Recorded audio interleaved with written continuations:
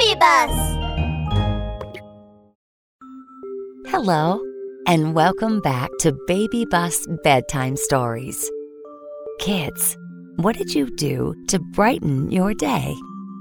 All right, let's lie down, tuck in, make ourselves comfortable, and prepare for today's story. It's another fantastic story written just for you. Good night, little mole. The little flying squirrel is coming to my house tomorrow. I must get ready for her visit and make my house clean and tidy. Thinking of this, little mole picked up a broom and started cleaning. Left and right, up and down, he cleaned every corner of his underground castle. Oh my! Little mole realized something was not right. There is no moon or star in my castle. It must be too dark for my friend to see anything. Little mole lived underground, while his friend, little flying squirrel, lived in the forest.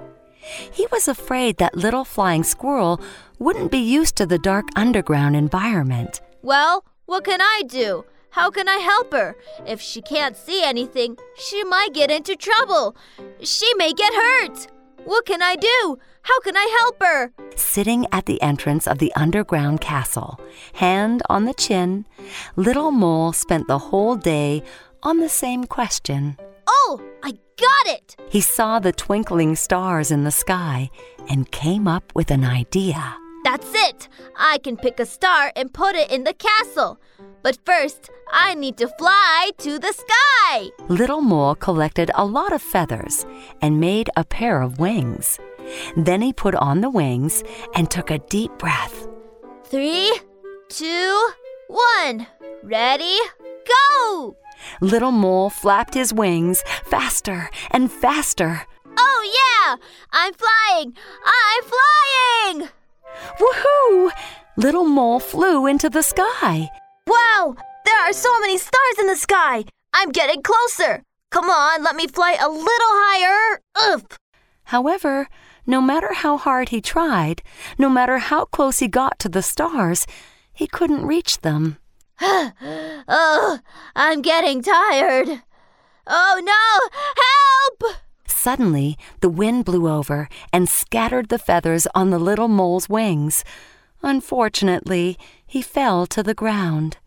Oops, the star-picking plan failed. What can I do then? How can I help her? Suddenly, he cheered up. Oh, there were many stars floating in the lake not far away. That's great! Catching a star in the sky is too difficult. Let me try to get one from the lake. Little mole put on the life vest and jumped into the lake. He got closer and closer and closer and closer to a star. I got it! But where is the star? Little mole was surprised. He thought he got the star, but how come it disappeared? It must be too slippery. Let me try again. Little mole thought he had picked up another star, but again, there was nothing in his hand. Why can't I catch a star? Why? Catch a star? Hey, little mole, these are not the real stars. They're the reflections in the lake.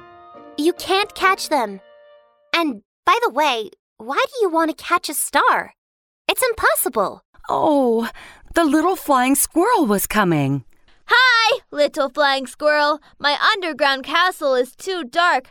I'm afraid you won't be used to it, so I wanted to pick a star to light up the castle. But I can't catch one in the sky, and I can't catch one in the lake either. Oh, I got it. Thank you, little mole. But you know what? Little flying squirrel blinked her eyes with a smile on her face. I do live in the forest, but I'm also very used to going out at night. So don't worry. I'm not afraid of darkness at all. Really? 100%. I don't need stars. Let's go to your castle. Okay, let's go. Little Mole brought the flying squirrel to his underground castle. There they ate delicious food and played games together. Little Mole, I'm a little tired. Me too, little flying squirrel. I'm tired. Well, it's time for bed. Good night, little mole. Good night, little flying squirrel. Good night, friends. That brings us to the end of this episode. I hope you enjoyed it. Little ones, you matter to me. Good night and sleep tight.